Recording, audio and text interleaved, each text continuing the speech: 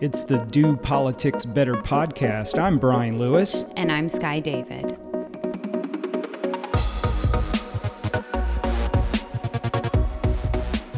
We are leading up to Labor Day, which means we are also leading up to Election Day. Anything before Labor Day, I kind of think of it as preseason football, if you will, going into football season. But Big sports guy. Yeah. We'll talk about that later in the podcast. But every day matters starting Tuesday. It is a sprint to November 8th. Speaking of that, there's been some talk in the last couple of weeks about how Democrats are starting to pull closer to Republicans. You know, there was a mindset, and we had that same mindset a few months back. Republicans were going to just mop up in November.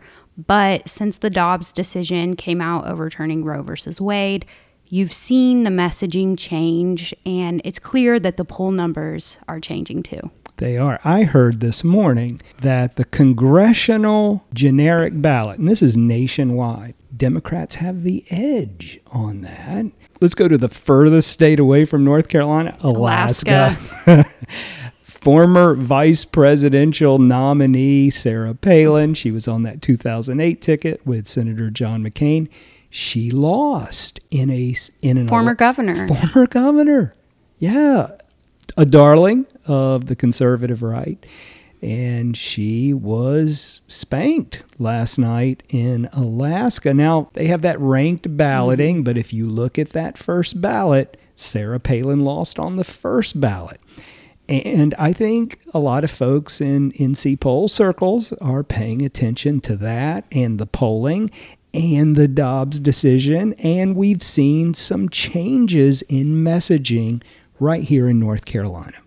Yeah, there's been some reports about congressional candidate Bo Hines, and everyone knows that he is a Trump Republican and recently took off his issue page on abortion off of his website. So I think that tells you a little bit. Well, that race is a really close race anyway, but that tells you a little bit about the messaging going into the fall. In the meantime, legislative leaders, they would like to pivot away from abortion talk and get to some law and order issues. And we saw that play out this week in Davidson County. Republican leaders, all the way from Senate candidate Ted Budd to Senator Thom Tillis, Speaker Moore, Representative Hall, Representative Brendan Jones, Steve Jarvis, who was our guest last week. They had a discussion on immigration policies with some different law enforcement folks and then held that press conference to talk about what they would do. And Representative Hall said this was one of their highest priorities next session if they did have a supermajority. So Representative Destin Hall, he's the Rules Chairman. We've had him on the podcast. They have introduced immigration bills that would force sheriffs to work with ICE. And it has been vetoed twice by Governor Cooper. Two different versions of the bill. He's saying, give us the supermajority, we'll get this bill passed. So that is a purposeful message because they would like to get back on offense. They've been on defense really since June 24th, the Dobbs decision. We'll see how this plays out. Also on Wednesday, all eyes were on the Supreme Court as the Leandro hearings, the oral arguments for Leandro happened Wednesday morning. This case, again, has been going on since 2004 when the North Carolina Supreme Court ruled that North Carolina's educational system was unconstitutional, that kids in Hoke County were not getting the same educational opportunities as kids in Wake County. Kids didn't have access to science labs. They didn't have the same teachers. And our Constitution does say we have a uniform education system. And it is not. And I think everyone can agree on that. But this case really, Sky, seemed to come down to, can a judge force the General Assembly to spend money? That's right. The plaintiffs in the Leandro case are arguing the General Assembly has had decades to remedy this problem, and they've chosen not to do it. So this is sort of a last step. This needs to happen because we gave them great deference, and they haven't done it. And then the legislature is arguing, we obviously have the power of the purse. It's in our Constitution.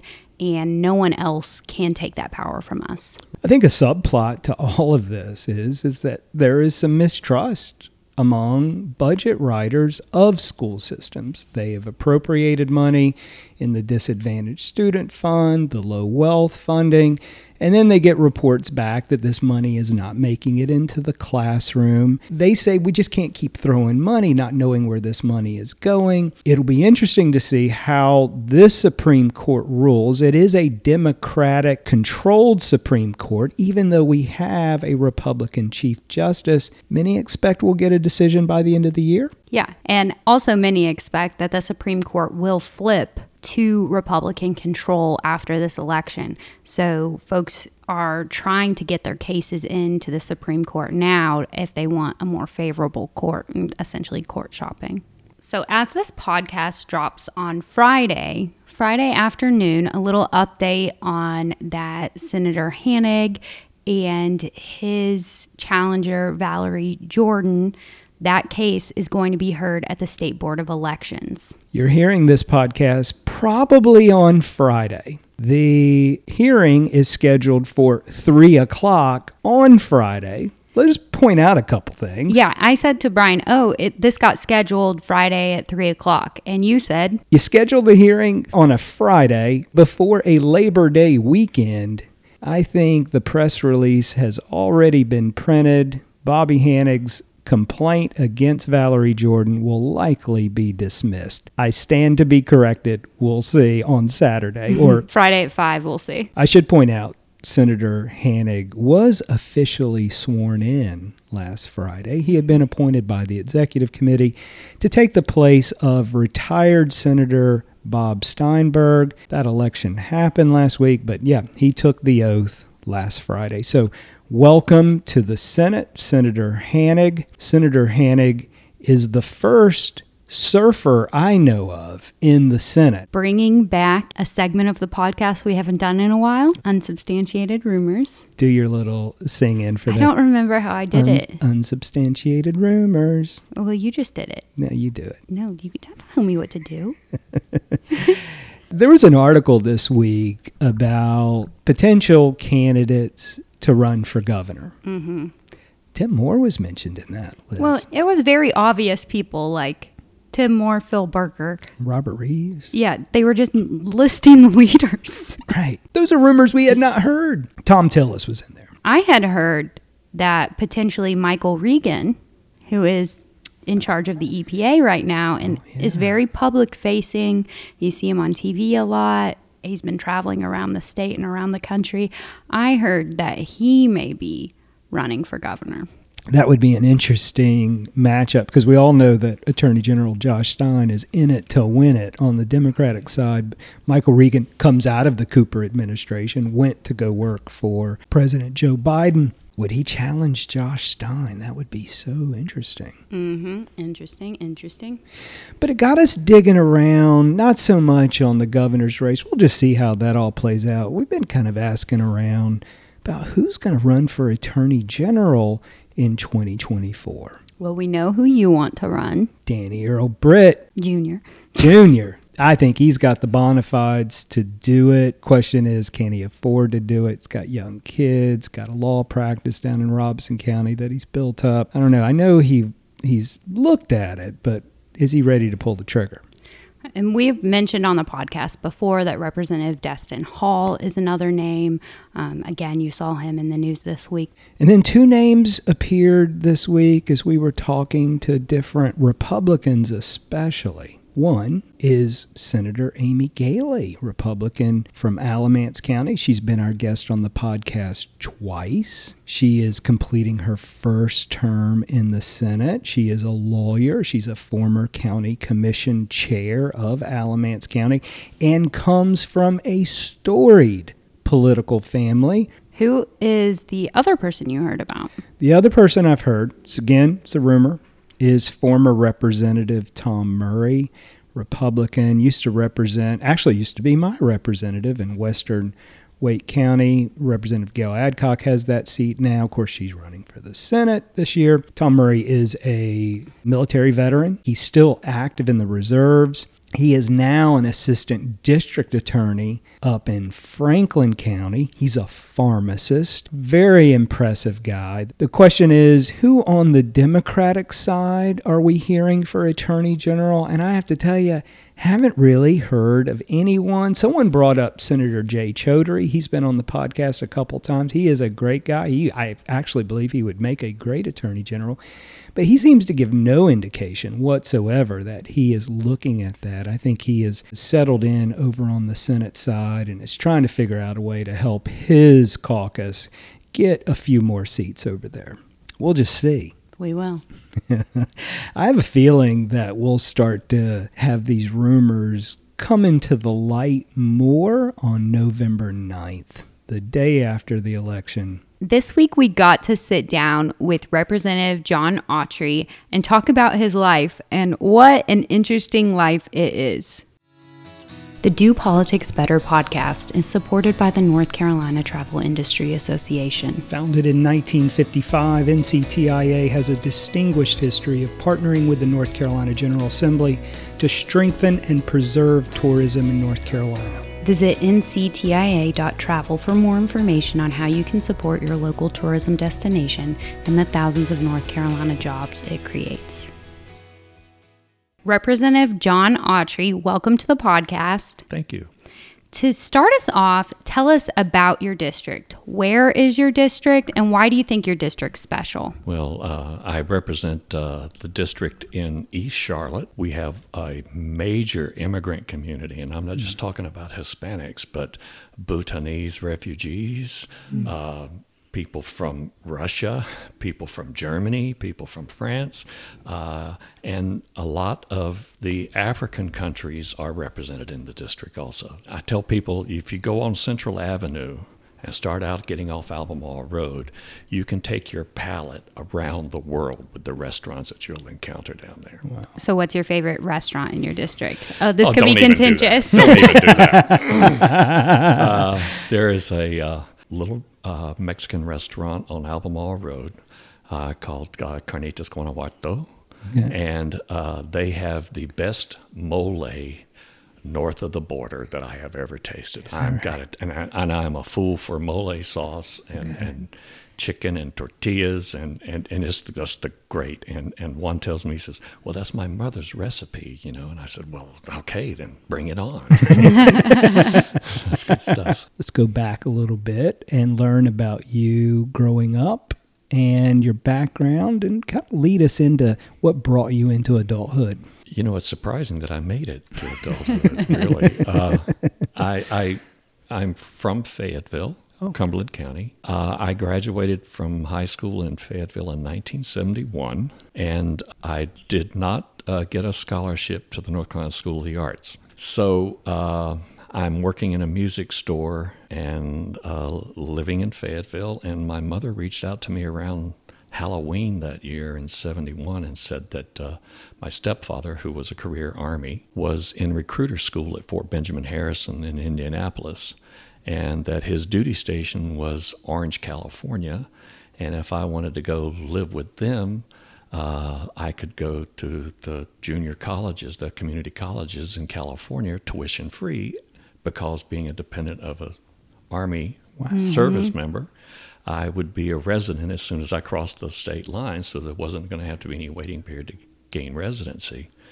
So California, here I come. 1971 still. 1971. Well, we're talking, springtime 72 now. Okay. I'm in California, and I've just finished the first semester at Cypress College. And I had went down and joined the Navy, which led to the military experience and the range of people that you were exposed to and get to know and become friends with. Really showed me that, there was more than just Hay Street in Fayetteville to the world, and that there was a lot of common experiences, but there were so many things that were just absolutely foreign to me, and I seemed to gravitate to that and had a real appreciation for all the different kinds of people that I met. And I ended up going to dental tech school. In the Navy? In the Navy. Okay. Yeah. How did you decide on that? Well, I scored enough on the AFES test that the recruiter says, well, you can go to anything you want. And so I narrowed it down to hospital corpsman, dental technician, and air traffic controller. All in the same realm. All in the same realm, yeah. I don't know why. I just decided that I was going to go to the DTA school, and that was in San Diego. And my first duty station after that was at the U.S. Naval Hospital in Portsmouth. Okay. So I was Up stationed in Virginia. In Virginia, Yeah. and I was stationed there and working in oral surgery. That is when the Vietnam POWs were released, and there was a young lieutenant commander that was running around the halls bragging about how he was going to go home to Arizona and run for Congress. Is that right? Senator John McCain. Yeah. Wow. Was a patient of ours at the clinic. Look, they all had different stories. They were all very humble. Yeah. They were all very appreciative to their treatment that they were receiving. And I found them all to be very kind and worthy individuals for the stature and the ranks that they held, but also for the appreciation that the country was willing to shove on them. Wow. So how did you end up back in North Carolina? I was actively pursuing a career as an actor in Southern California, finishing up school. So you go from Portsmouth back to California? I took a chance to get transferred to Camp Pendleton. Okay. So I spent the last 2 years in my active duty career at the Naval Dental Center in Camp Pendleton, Okay. serving with the Marines. Okay. And that was great duty. I got to work in endodontics at that area and learn how to, all about root canals from a person who went on after his Navy career to be a professor of endodontics in the dental school at Loyola University. Wow. I want to loop something here. You had mentioned when you graduated from high school in 71, you did not get a scholarship to the School of the Arts. So you had an interest in acting? Yes. Okay. I was doing productions. I was 17 years old and playing Jonathan Harker in the Fayetteville Theater production of Dracula. Wow. While I was a junior in high school. Was also doing productions even while I was still on active duty. And afterwards, it just blossomed even more. But I had got very involved in bicycle racing. Really? Yeah. And was...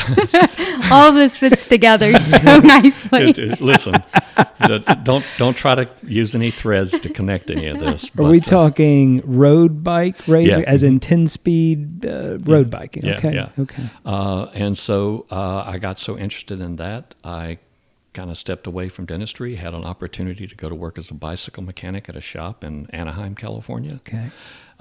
Became kind of proficient at that. Met people in the distribution industry, and so I took a job on the order desk at Cycles Peugeot.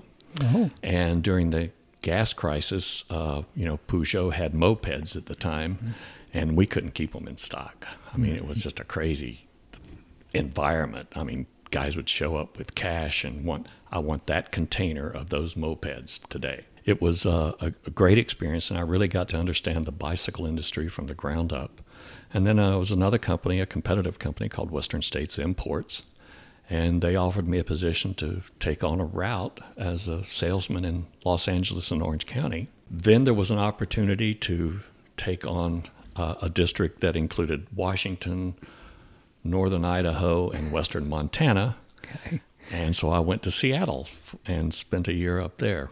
And how old are you at this point? I'm 23, 24. Okay. Yeah. Doing a lot in 23, 24 years. Well, I remembered something when I read in a biography about James Dean about how he said he never wanted to go through life with one hand tied behind his back. Yeah.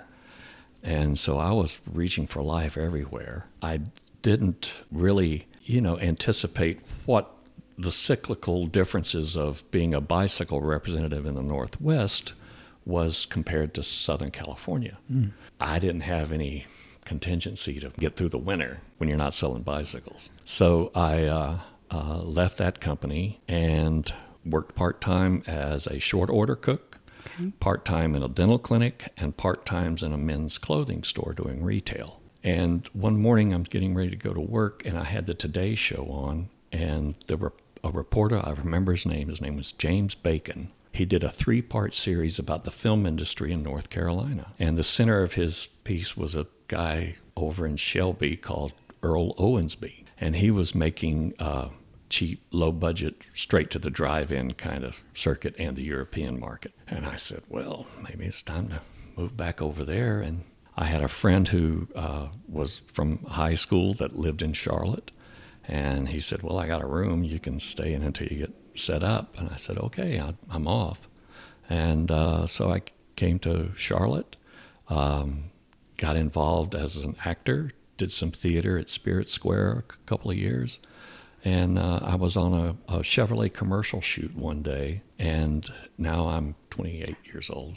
And I looked behind the camera, and, well, there's somebody with white hair, there's somebody with white hair, there's somebody with gray hair. And I thought, maybe it's better you have more of a career if you're working behind the camera.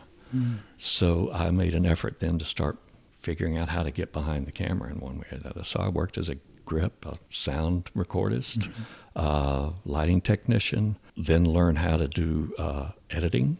I was also working in a restaurant at night and met a lot of the folks that were at the Channel 9 WSOC in Charlotte. And one was the chief photographer. Mm.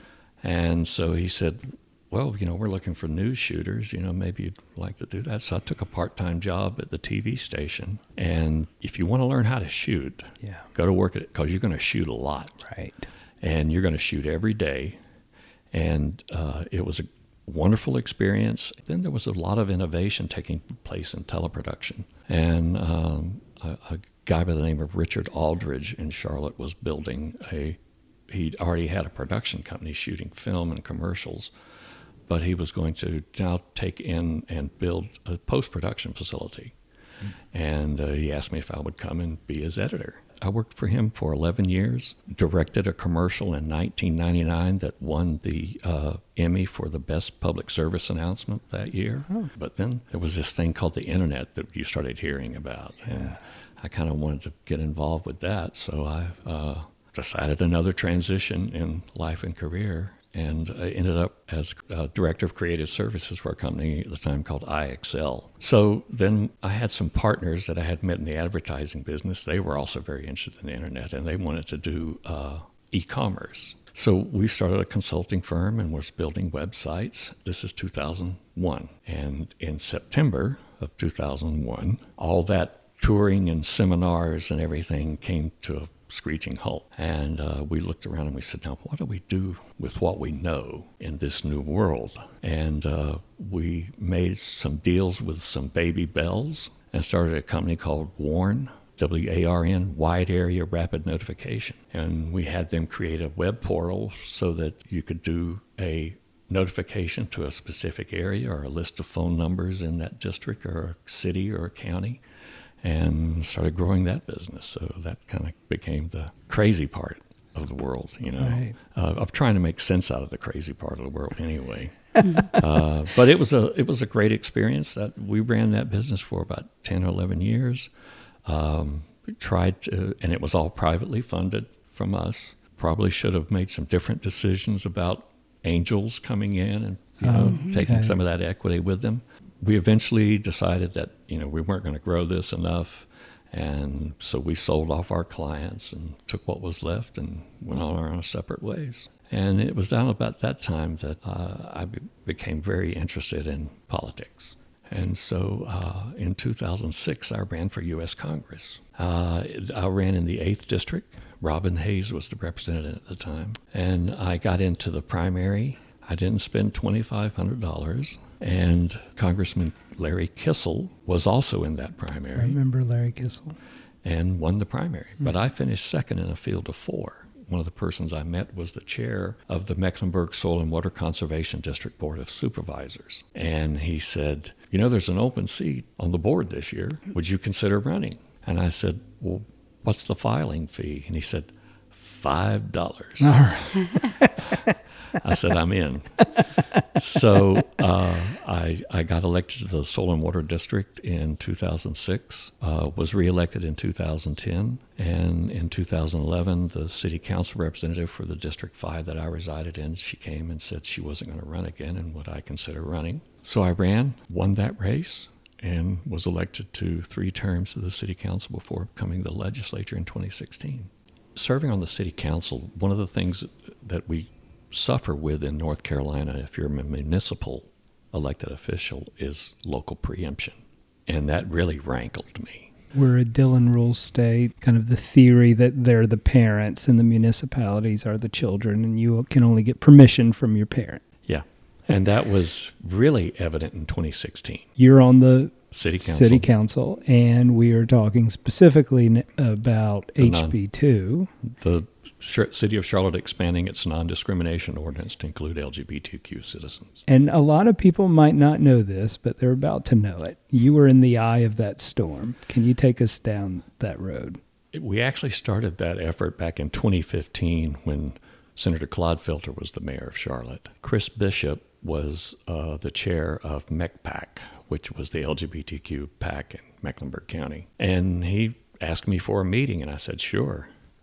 We sat down at a bakery one morning, and he laid out what he thought we could do, and would I be interested in doing it? I said, well, you know, you've got 2 members of council who are openly gay. Why don't you go to them? He says, well, we wanted a cis man, if possible. Straight white guy. Yeah. Okay. And, you know, I have a daughter who's gay in a same-sex marriage. I have grandchildren. One identifies as gay and one who identifies as trans. And so it was a natural thing for me to say, oh, absolutely, I don't mind taking that on. I'd be proud to take that on. So we failed in 2015, but then the HR Human Rights Campaign got involved in a municipal election for the first time and elected a slate of city council members for the purpose of expanding the NDO. And so that was done in February, I think it was.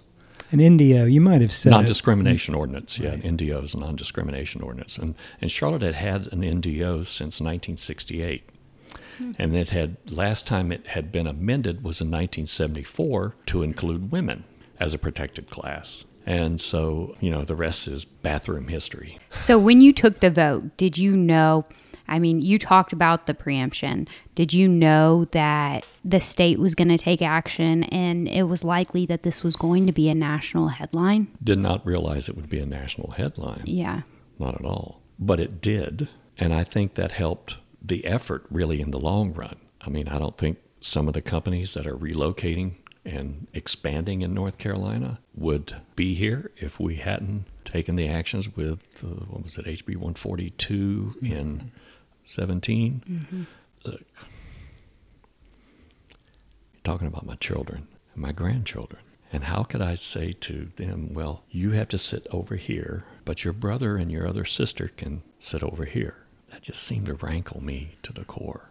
Less than a decade later, the small town of Wendell just passed a non-discrimination ordinance. It must feel good about that. What I feel is that my children and my grandchildren will have a much different experience than my uncle and his partner did when they got together back in 1962. I get pictures of my grandchildren who live in Nevada at their pride celebrations, you know, when they're 17 and 16 and fully free and wide open to be able to express themselves. That's what gives me pride and appreciation for the efforts that we took back in 2016. Anything for them. Yeah, absolutely. Yeah. I always tell people being a grandparent is the one thing in life that isn't overrated. Why did you decide to run for the state house instead of staying in Charlotte? Foolishness. Mm-hmm. I mean, every day that I walked into the government center in Charlotte, I was in the majority. Before I turned to dust, I'd like to serve in the majority on Jones Street and have the effect on some policy that could help us with mitigating our climate crisis, shoring up public education, fixing our broken mental health system, fixing our broken healthcare system, fixing our transportation system and preparing for the future. Should we go on? It must have been difficult to go. You mentioned it. Difficult to go from being in the majority at all times to serving in the minority. You have to work differently. You have to work differently. You have to work. You just can't say, oh, this is what we're going to do. You got to find a partner on the other side. You got to find somebody with the same sort of interest and concern about the issue that you're bringing forward. And then hopefully, when it's all said and done, you land on something that you both can agree on and get filed. And then it's another campaign and another fight to get any traction with that. Filing the bill is kind of easy, but getting it across the line is the tougher part. And I'm still navigating that. Look, I have great mentors with lots of experience. And I go to them sometimes. Oh man, I don't understand this is such a good thing. And well, who you're working with there, they're just as frustrated as you are, but they're not going to let you know that. It's the machinations and the mystery of the possible that continues to elude me. Us too. So, as you know, our politics are super polarized. If there was one thing, you had a magic wand, you could change something about the way our politics are right now, policy or political, what would it be? You don't really want to hear my answer. No, we do. Now we really do. Magic wand, right? Mm-hmm. And I am free from the repercussions of doing such, right? Absolutely. Yeah, he agrees with that. Sure. I would want to be able to break down the barriers that ideology has placed around certain people, because this cognitive dissonance of being confronted with overwhelming information that refutes your current position, but yet that makes you so uncomfortable that you have to dig in your heels more about your position. In the meantime, North Carolina will suffer more this year. They will suffer more next year, and even more the year after that. When we talk about the climate, our water cycle is about 50 years, right? So if there's a storm this afternoon and a drop of rain falls on the roof of this building, we will see that drop of rain again in 50 years. The longer we wait to take action, the more radical and drastic the mechanisms are going to be to accomplish the mitigation that we need, and it's going to be that much more expensive.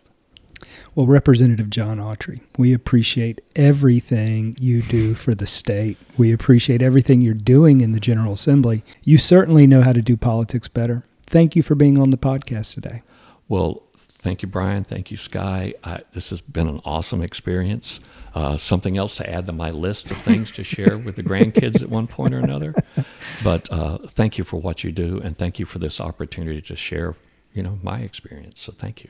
The Do Politics Better podcast is sponsored by the North Carolina Beer and Wine Wholesalers Association. Beer and wine distributors in North Carolina are family-owned companies that directly employ more than 5,600 men and women across the state. The North Carolina Beer and Wine Wholesalers Association works with the General Assembly to develop alcohol policies that ensure fairness in a competitive marketplace and promote responsible behavior. Visit the North Carolina Beer and Wine Wholesalers Association at ncbeerwine.com for more information. I don't mean this in any negative way whatsoever, but I feel like as Representative Autry was going through his life, meeting John McCain and all of the careers he's had, I felt like we were in a Forrest Gump movie. Just story after story, so interesting. What an interview. We really appreciate him being on the podcast. Tweet of the week. This week's tweet of the week is from Steve Inskeep. He's at NPR Inskeep, so I assume he works for NPR. Morning Edition. Oh, yeah. Yeah, I hear him on Up First. Okay, anyway. His tweet says, "Is it flattering to be named a special master? And when introduced to people, do you modestly say, you're just an ordinary master?"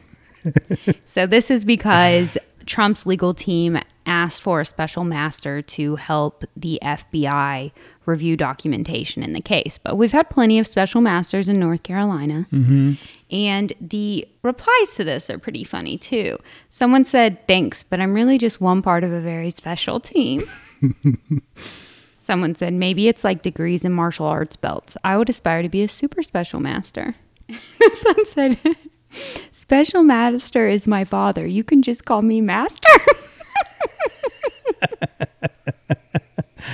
I like the replies on some of this. People are so creative on Twitter. Yeah. Well, it was hard to find a funny tweet this week. Mm-hmm. I struggled with it. So if you're feeling funny, please just tweet out your thoughts. Yeah. Tag us in And if some it's tweets. not funny, I'll tell you. Yeah, we'll ignore you too. Last week, I'm listening to the podcast in the editing phase, post-production, doing some editing, and we were talking about the community forums. You were asking me about our HOA and all the stuff that goes on with that. You said in that exchange that you were banned off a forum, and I have to apologize. This is a classic example of me talking to Brian not listening, and continuing on with whatever he wants to do. That's not true. That is true. Anyway, you said you were banned off a forum, and I did not address it. I didn't stop and ask you a question about this forum. Sky, can you give us a little backstory about a community forum in which you have been banned? I have been, they banned my IP address. Okay. Who is that? It's a forum called Illinois Loyalty, but joke's on them. I'm now loyal to North Carolina. Illinois, the university, Illinois, the state. No, Illinois, the university, but it's like, it was like 2011, 2012. Okay. So it was when people were using forums big time. Mm-hmm. And it's just all of these middle-aged men who are like commenting on these 18-year-old boys and like talking about how they're terrible at sports and stuff, about like the basketball and the football team and things like that. And so I got into an argument with someone, and that's it. And to get a lifetime ban on there, I guess you have to say something pretty bad. And I guess that's what happened. If I were speculating. So, yeah, I mean, I think if we were to ban everyone who gets into an argument on a forum, no one would be on these forums. Can you share? I don't really remember, but I do remember I tried to just use a different email, and that didn't work. That's how I found out that they banned my IP address.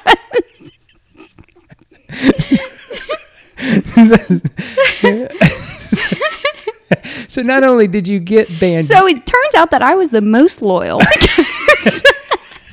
So in a loyalty contest, I win. So you get banned and you try to get back on. You wanted more to say, or are you just missing the whole community of No, I wanted to keep going. I think that this was I think what happened was that I was targeted by these men who are like in their 40s and don't do anything else except watch Illinois sports and talk trash about teenagers. And I think probably they contacted the site manager. Okay, now that I'm saying it, I realize I sound like an idiot. So 10 years later, you are still banned? I mean, I haven't tried to get on it because I don't need them in my life. Okay. As you know, I am loyal. I take Illinois loyalty seriously. I take friendship loyalty seriously. And that's why I'm fairly certain I was arguing about a friend. If you know one thing about me, you know that I am really loyal to my friend group. And I have a small friend group, of which you're included. Okay, thank you. You know I'll turn on somebody real quick. Yeah, we had a senator tell us this week that he knew not to pick on me, that you would have him. That's right. Yeah. So you really have no problem with confrontation. I like it. On a forum or in person. You know that. When I have a problem with you, I tell you. Mm-hmm. So as an update, you know this is an athletics podcast. And as an update, our very own professional softball player, Brian Lewis, comes in with a pink sleeve on his shin. Yeah, it was for my calf muscle. Oh, right. Yeah. And I asked you what it was for, and you didn't have a great answer. Well, I hit a triple the other night.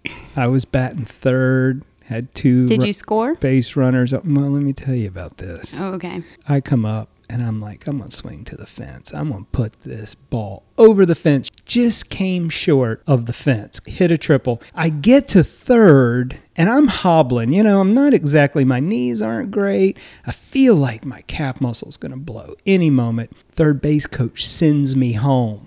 Uh-oh. Yeah. So I get my triple, of course, but I'm going to go ahead and try to leg it out to home. Okay. I do hear someone say, watch out, the ball's going to hit you in your head. So I thought, don't slide, let it hit me in the head, and I will score, with no problems. Anyway, the ball went right over my shoulder, landed in the catcher's glove. They got you out. She got me out. Oh, she got you out. She got me out. Tough. Yeah.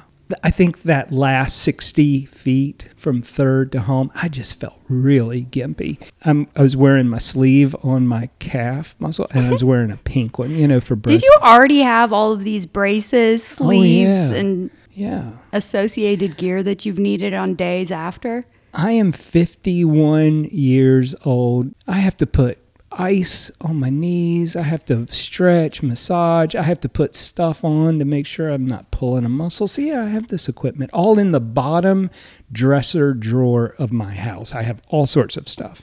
So this leads me to my next question. Yes. What is the upside of you playing softball? Because I haven't seen one. It's definitely not victory. Well, it is fun. So tonight we have a 7:00 game, and then we're going out afterwards for drinks. There is a little camaraderie building. Yeah. And I have to say this, even though we're older and we're getting our butts kicked every game, it is fun being on a team. Yeah, you're a very social person. I like the social aspect of it. I don't know that I like softball. I think I would like fast pitch softball. Yeah. And I'll tell you, here's a big reason why I don't like softball.